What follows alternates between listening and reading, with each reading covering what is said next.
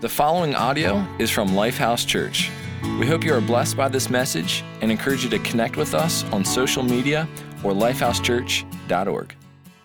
The mighty muskox, with males growing as large as 800 pounds and 5 feet tall. These are the second largest animals that roam the Arctic tundra. However, this does not mean that they are without predators. The primary adversary of oxen is packs of Arctic wolves. These high-speed enemies know that the size of the oxen is both their greatest strength and can be their biggest weakness, as they quickly overheat if forced to run. With cunning strategy, wolf packs attempt to scare and scatter the herd and then target the smaller calves. So the secret to defense for the musk oxen is unity. Rather than running every oxen for itself, the herd bands together in a defensive ring and stand its ground, with the largest bulls on the perimeter protecting the more vulnerable calves. Against a unified herd, no wolf pack stands a chance. Well, something is wrong, and it's not bacon. I don't care what all you moms tell your kids, or wives tell your husbands. Bacon's not wrong, but there is something wrong. And you can see it in the way we interact with each other, and that is that most of us have a very difficult time trusting each other. And so as a result, we don't have deep, meaningful relationships.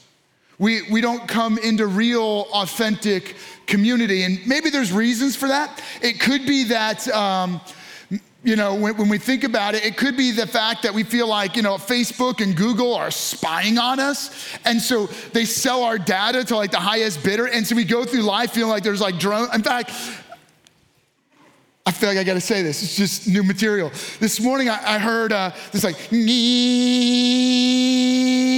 and it's Father's Day, and I'm like, I go run outside like I'm gonna have to shoot a drone out of the sky.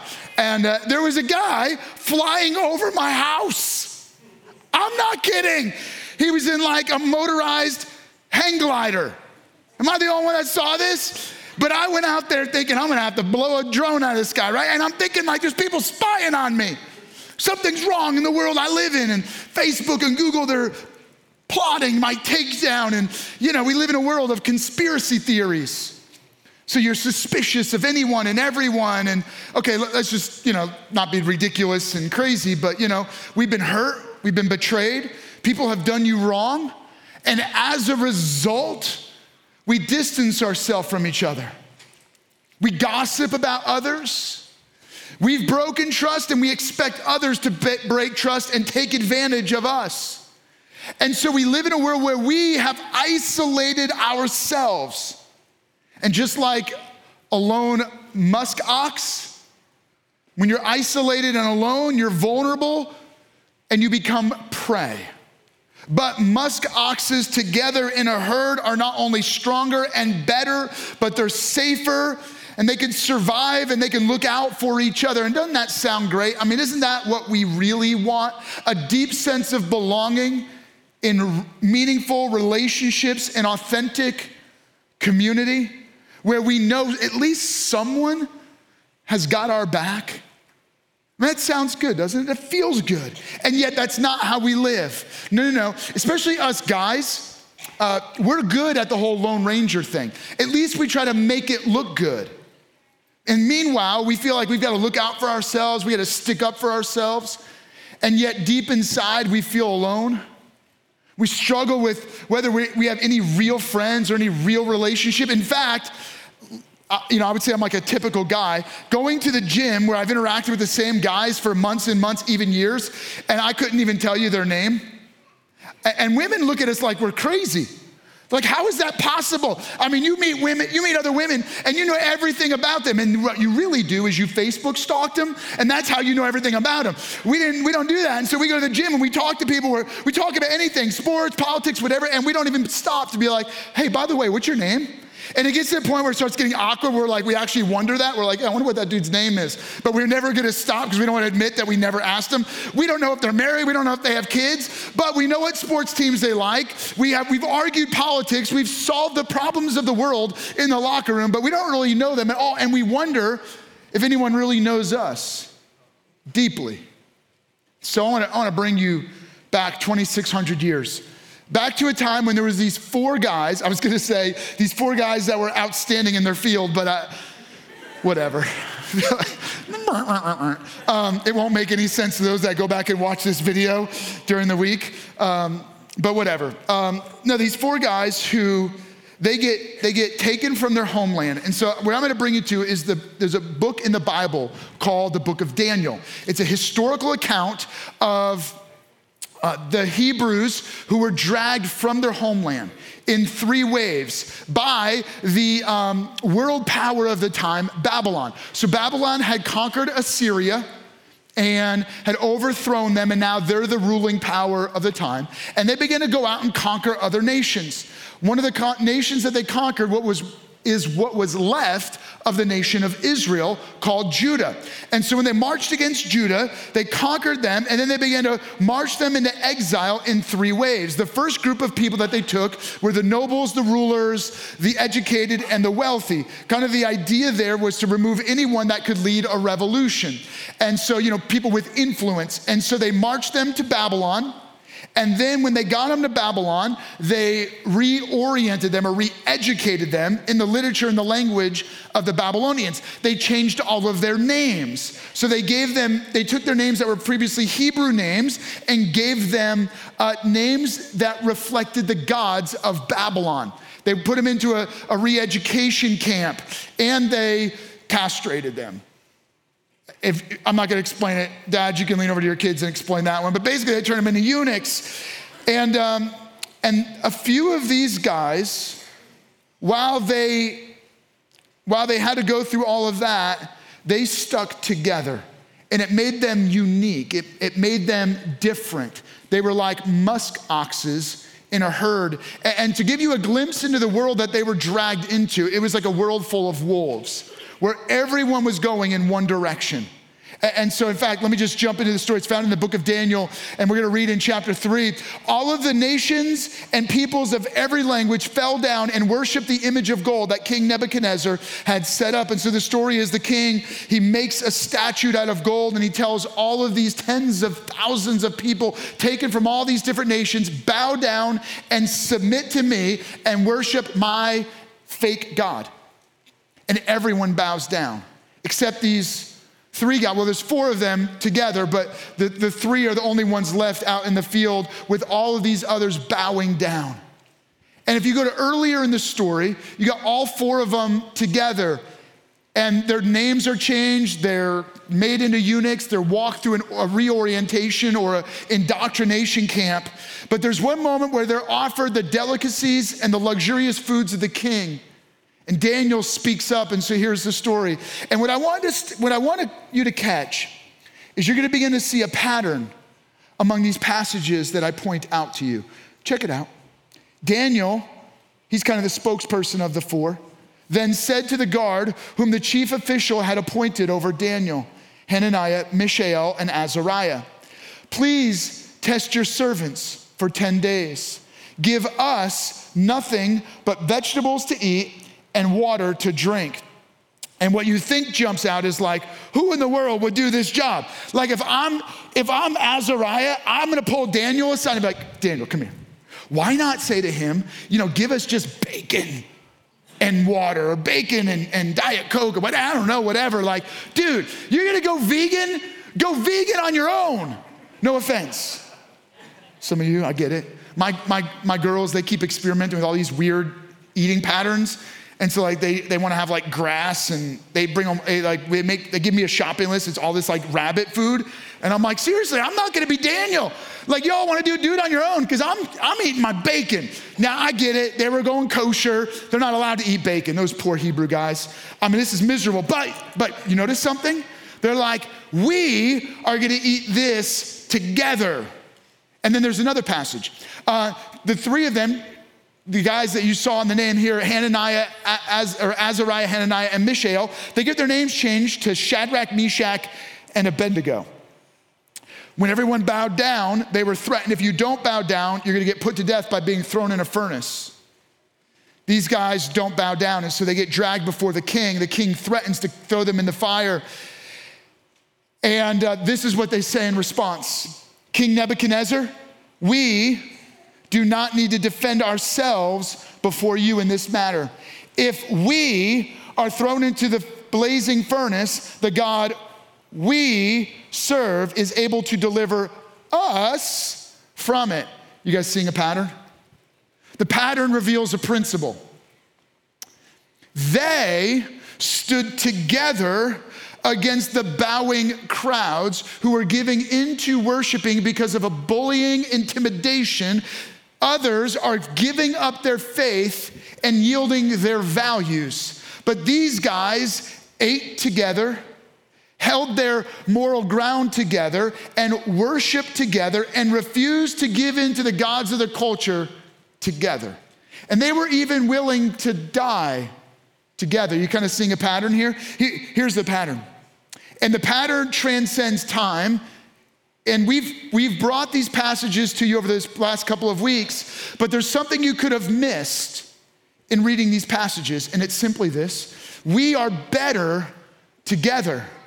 In fact, I would encourage you, take out something to write this down with. Feel free to take notes in your program or the study guide, or pull out a smartphone or a tablet, and I just want you to type this in. We are better together. Not I am better together. We are better together. I want you to write it down because your instinct is going to push you away from this. You instinctively will not want to be better together. You need it, but you and I won't do it.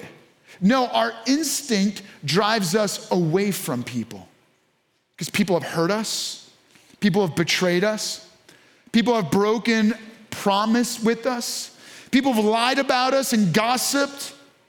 People are mean. And because of that, we push away from others, and we've hurt people. You've lied, you've betrayed, you've broken promise. You and I, we've sabotaged relationship even with the people we care about the most. The words came out of our mouth, and then we were like, whoops. But in pride, we don't even say we're sorry. We hold our ground, and then we get worse, and the thing escalates to the point where we break relationship. Why do we say the wrong thing? Why do we get angry? Why do we hurt the people we should be loving the most? Because there's something deep in us. It's not just in our thinking. It's not just in our emotions. It's deep in the spiritual part of who we are, and it's called sin. Sin, this force that sabotages us from doing the right thing. Sin is the source of selfishness. Sin separates us from relationship with God.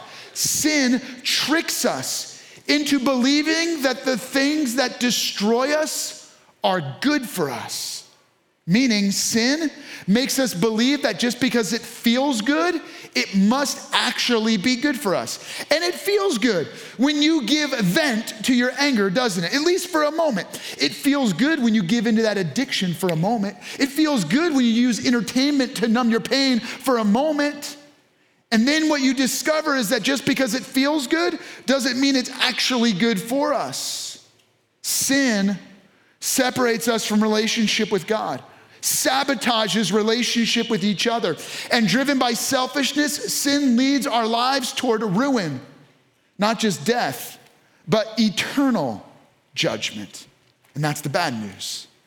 Sin is like a wolf, supported by the wolves of death and eternal judgment that have isolated us off by ourselves and driven us toward our own ruin. And they're waiting to devour us in eternal judgment. But God was unwilling to leave you and me and the rest of our generation alone, headed toward ruin. And so he intervened. Jesus stepped out of his home in heaven and into the mess of our world in order to pick a fight with the wolves of sin, death, and eternal judgment. And in fact, that very statement is what you notice makes Hananiah, Mishael, Azariah, and Daniel different. Let me just bring you back to the story. When they were dragged before the king because they refused to bow to this made-up God, here's what was said about them. Here's what others accused them of. Check this out, Daniel chapter 3. They neither serve your God, so they're speaking to King Nebuchadnezzar, and the accusers say, they neither serve your gods nor worship the image of gold you have set up. these guys won't bow to the gods of the world we live in. They won't bow to your God, and they won't bow to your God, and they don't bow to anyone but their God. There was something about their faith that brought them together. And what is it? Well, when the king threatened them and they answered back, I already read a little bit of what they said, but let's continue to read the rest. This is what they say. The God we serve is able to deliver us from it, the fire. And he will deliver us from your majesty's hand. Meaning, whether he delivers us from the fire or through the fire, he's going to deliver us from your hand. But even if he does not, we want you to know, your majesty, that we will not serve your gods or worship the image of gold you have set up. Our loyalty is to God alone. Our worship is for him alone. And you know what the point is? Their devotion was to God. Their worship was for the true God of heaven alone. And how does that apply to us today? There are a lot of things that can bring you together in relationship. Maybe you're a boyfriend and girlfriend and it's just chemistry that is bringing you together. Maybe it's just attraction, or maybe you like the same sports teams and that's what gets you guys together, to watch the Super Bowl, or maybe you have other shared interests in common, or maybe you have a common cause that has brought you together. You're gonna feed the hungry, or, save the whales, or whatever it is. Maybe you're shared vegans and you're like hanging out and talking together. I don't know. There's a lot of things that bring people together. Politics, they have shared cultural values. But here's what I see. Here's what I see as a pattern that becomes a principle. It's this: Jesus makes us better together. That's it. Let me use the example of a husband and wife. There's a lot of things that can bring you together. Maybe when you started, you had shared interests. Maybe when you started, you had chemistry. Maybe you were madly in love. But what we discover is that when you're facing the fire of life, it's going to be only your shared faith in God that's going to keep it together. Maybe your kids, things have gotten messy with them. Or maybe in your relationship with your parents, or maybe it's between you and your neighbors or classmates, and you're thrilled that you're done for the summer because you don't have to deal with your classmates. Or maybe in the workplace things are disastrous. Here's what I want you to know: it's Jesus that makes us better together. You don't need to have chemistry with each other. You don't even need to be in love with each other anymore. You don't need to have anything in common. You need Jesus. And when you have Jesus, you are better together.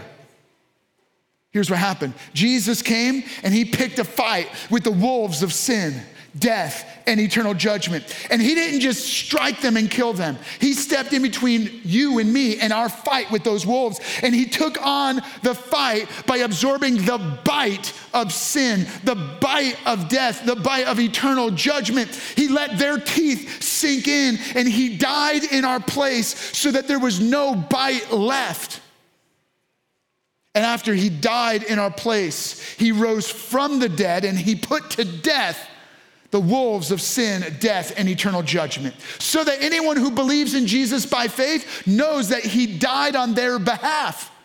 He conquered sin, he conquered death, and he conquered eternal judgment, so that when you believe in Jesus by faith, you are forgiven. The wolves are defeated, and you're given new life because God's Spirit enters into your spirit, giving you new life and true life and victory over sin, death, and eternal judgment. That should be pretty powerful. Now, when you have Jesus in you, you have Jesus with you. And when you bring Jesus into relationships, it's Jesus that unifies. Husbands and wives, if you're struggling in your marriage, sure, go to marriage therapy. That's great. Go find a hobby to do together. And that's gonna be great. That'll be nice. But you know what you really need? You need Jesus at the center of your marriage. Bring Jesus into your marriage, and it's gonna transform everything. Maybe you're struggling in a relationship with your children or a parent. Bring Jesus into the middle of it. And what you're gonna discover is that when you've got Jesus in the center, it transforms the relationship. Let me challenge you though. You and I, we tend to unify with people because we like them, or we have something in common that we both like.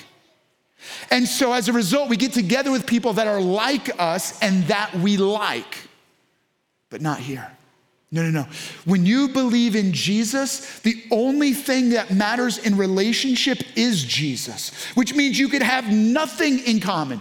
You don't have to look alike. You don't have to act alike. You don't have to have shared cultural convictions. You don't have to be from the same part of town. You don't have to have the same kind of jobs. You don't have to have anything in common except Jesus. And when you have Jesus, you have more than enough that makes you better together.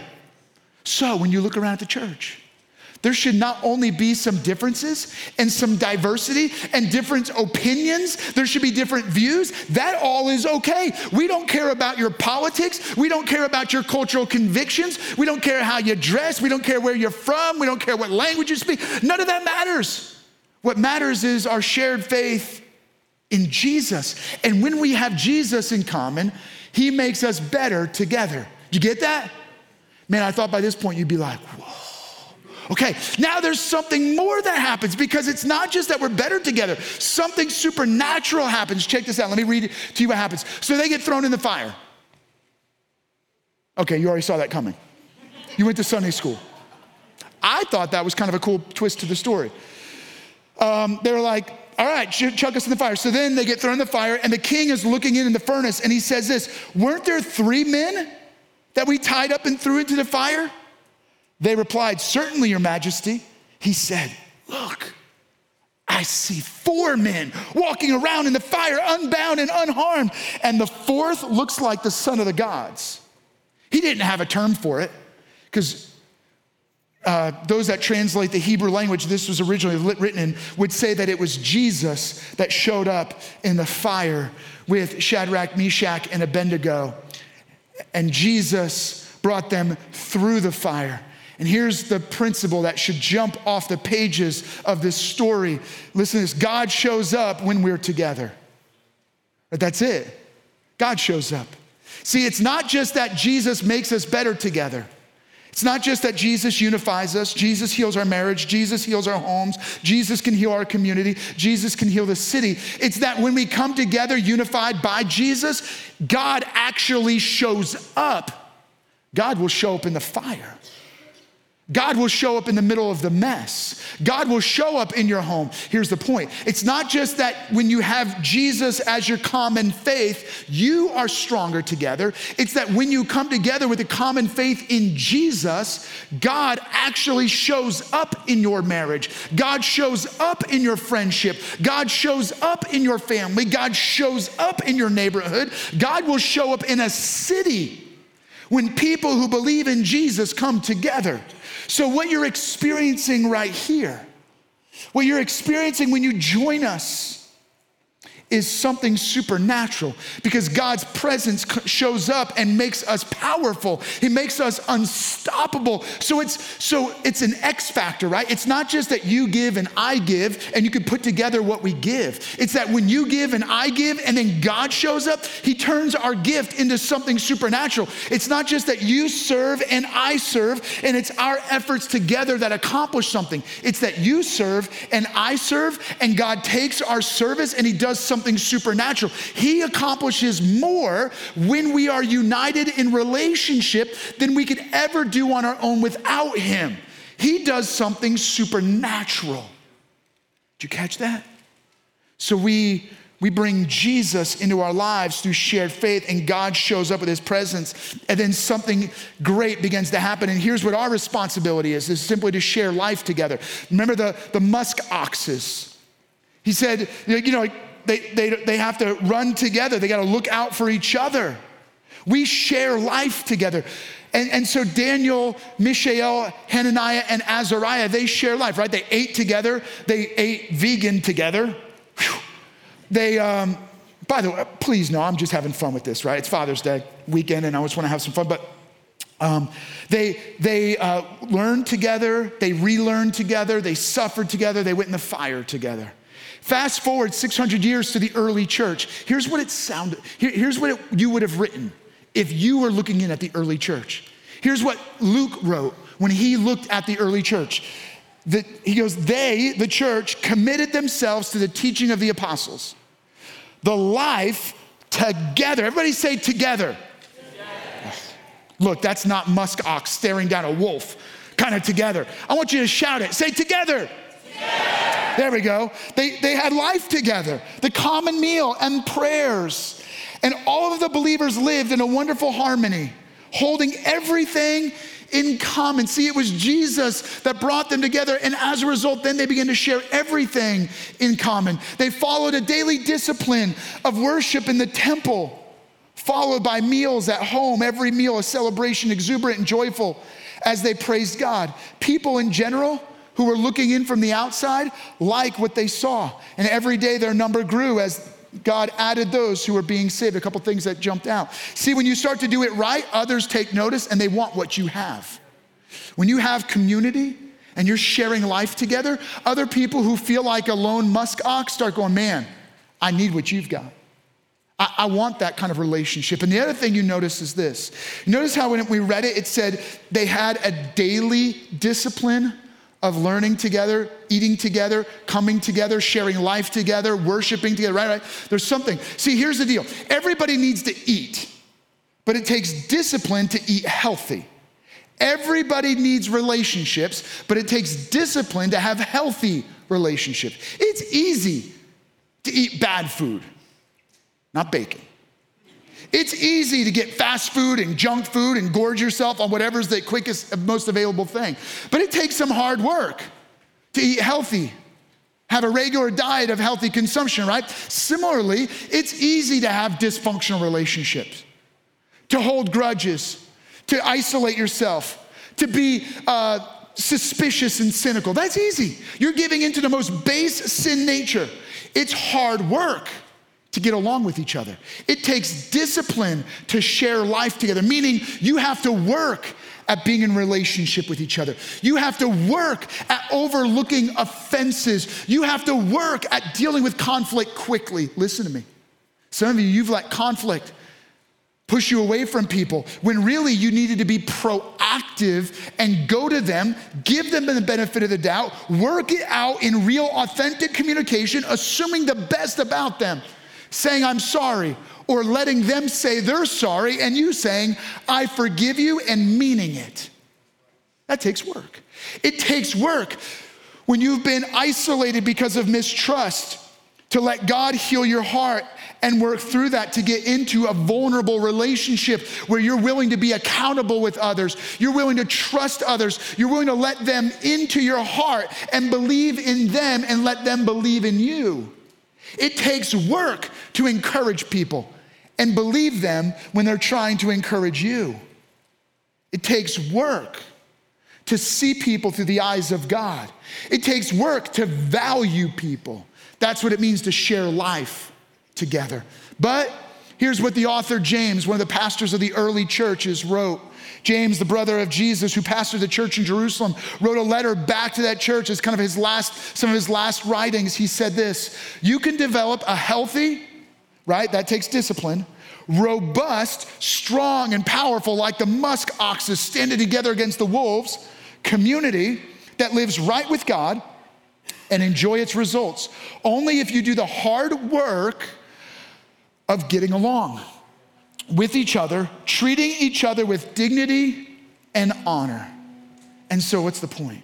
When you begin to act like this in healthy, robust community, where it's Jesus that makes us better together, where it's God who shows up when Jesus makes us better together, here's what you discover. Life is better together. I want you to say this with me. Say it like you're with a herd of musk ox and the wolves are surrounding you and you've got to believe this. Say it, right? Say life is better together. So stop isolating yourself.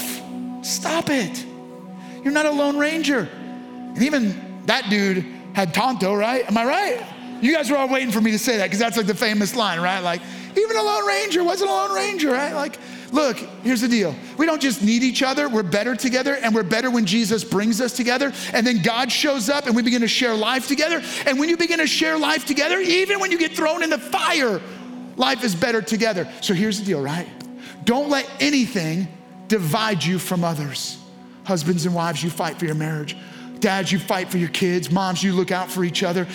Life is better together. Friends, look out for friends. Man, friends don't let friends miss out on bacon. I've been waiting to say that all day. Dear Jesus, help us. Help that bacon not have any calories. But here's the deal. Some of you all, you gotta believe this. Life is better together, which means you have a responsibility. You not only belong in community, because you are made for community, but because you belong, you have a responsibility. Look, I'm gonna challenge you for a moment. You grown men, you've got some life experience. You've got some brawn or some brains, or I don't know, I was gonna look for another B word. You got some, I don't know, whatever. But you've got enough experience that you see some young musk oxes thinking they can fight off the wolves on their own. You need to step up, man up, step in and get those young guys back and say, no, that wolf will kill you. You're playing with a puppy that's gonna grow into a wolf and destroy your life. And they need some grown men who know to act like men and know what it means to be a man, to man up and put their arm around and say, here, come with me, buddy. You get away from that. You treat her right. You learn how to love, because love is a greater virtue than, your testosterone-driven, obnoxious arrogance. Learn that gentleness is greater than pride. Learn that godly love is greater than lust, right? We need some grown men who know how to be men to come alongside of these young guys who are trying to pick a fight with some wolves and to say, no, let me show you how to live in relationship with Jesus. We need some women who know what it means to be a woman, who know what it means to be a lady, to come alongside of some of these young girls who are picking fights with wolves that they don't even know are gonna destroy them.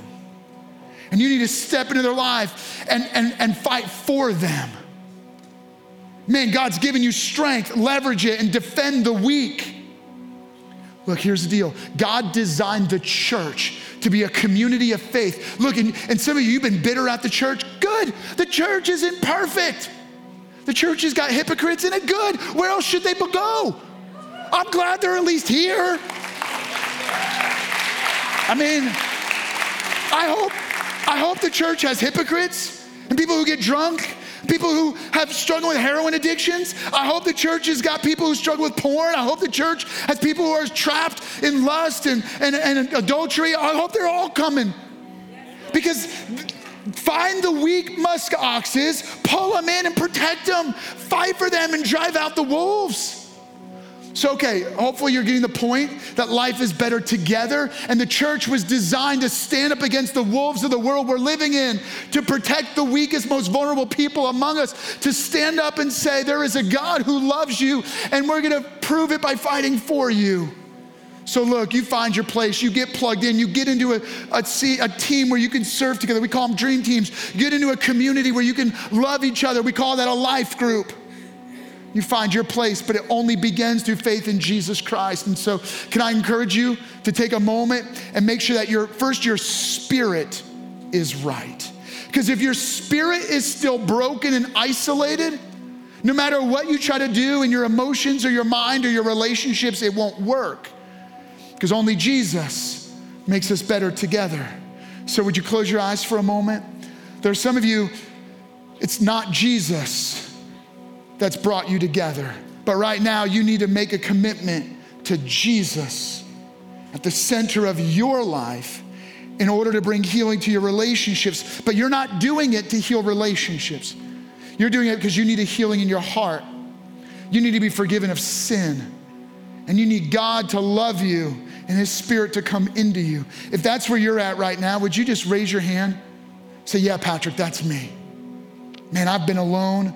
I've had a hard time trusting. I've been hurt and I've been harboring that hurt, but right now I'm asking Jesus to forgive me and heal me, come in my life. If that's you, would you just raise your hand high? For those of you that are raising your hand right now, I want to take a moment. I want to pray with you. Jesus, thank you for stepping out of your home in heaven and into our messed up world to rescue me, to rescue us. And so Jesus, would you meet us right now by your Spirit? Would you forgive sin? Would you heal hurts? Would you transform hearts? And Jesus, we just want to say we love you. Thank you for bringing us together Thank you that we're stronger and better together. Help us to share life together and enjoy the life that you've invited us to share together. We ask this now in Jesus' name. Amen. Thank you for listening to audio from Lifehouse Church, located in Hagerstown, Maryland. We believe that through Christ, life change happens here. So we invite you to connect with us further by visiting lifehousechurch.org.